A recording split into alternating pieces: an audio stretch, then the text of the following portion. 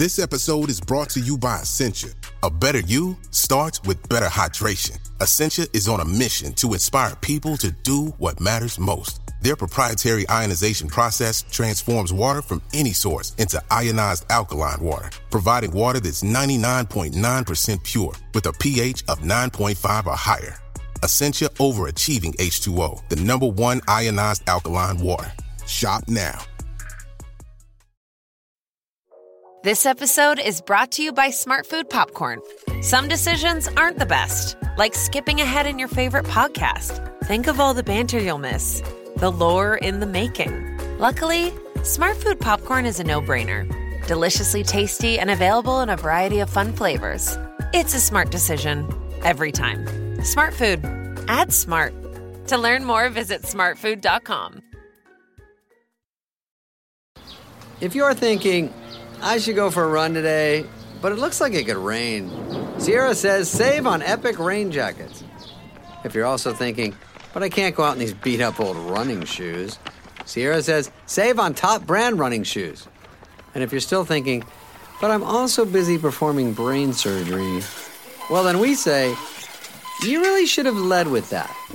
Sierra, let's get moving to your local store, like now. Go! Mom deserves the best, and there's no better place to shop for Mother's Day than Whole Foods Market. They're your destination for unbeatable savings, from premium gifts to show-stopping flowers and irresistible desserts. Start by saving 33% with Prime on all body care and candles. Then get a 15-stem bunch of tulips for just $9.99 each with Prime. Round out Mom's menu with festive rosé, irresistible berry chantilly cake, and more special treats. Come celebrate Mother's Day at Whole Foods Market. Hello, you're listening to a bonus Cookalong episode from the Good Food Podcast with Tom Kerridge.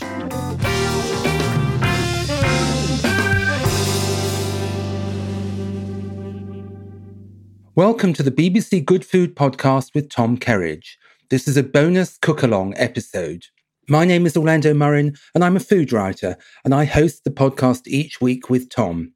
Recently, we were talking about the subject of chocolate.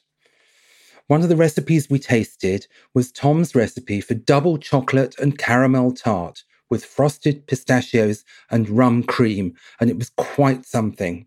In this bonus cook-along, I'd like to talk you through the recipe now in a bit more detail. We'll take it step by step.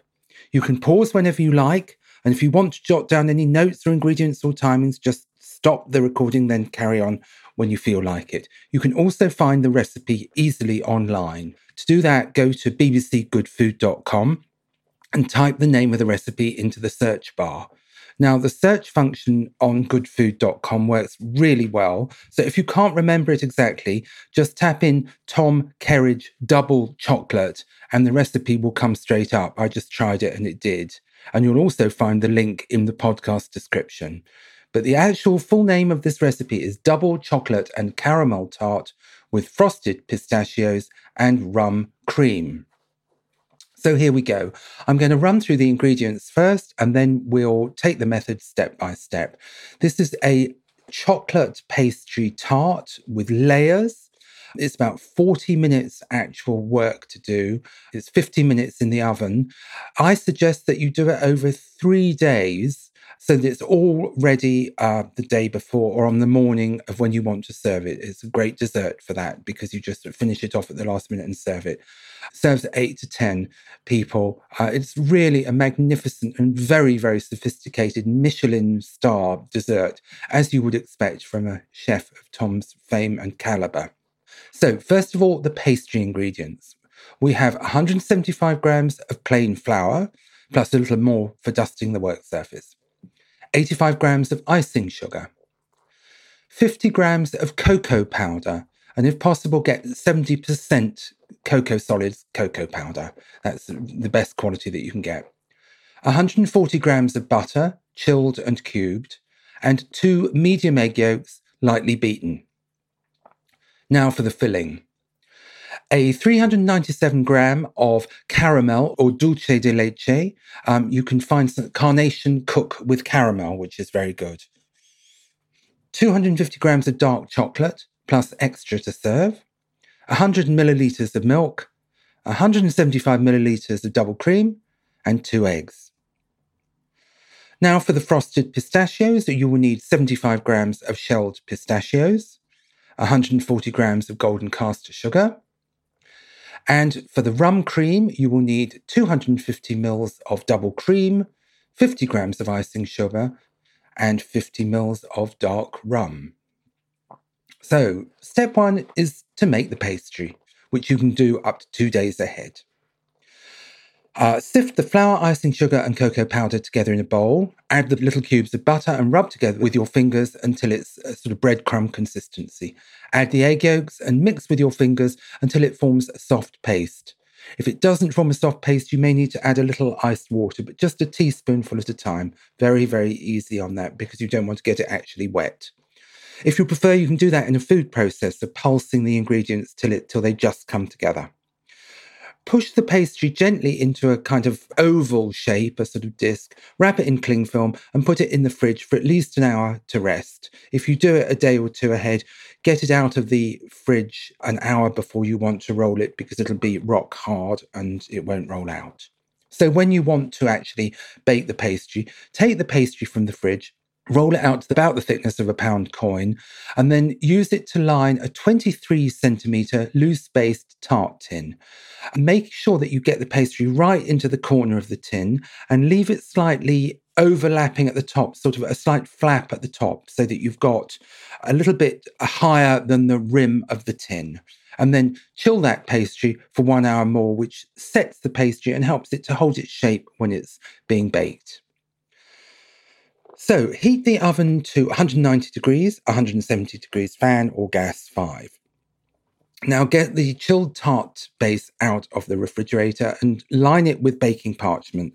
A good tip is to scrunch up the baking parchment into a little ball, which makes it much easier to kind of fit into the corners of the tin. And then you unroll it and it's very amenable to fitting around the tin.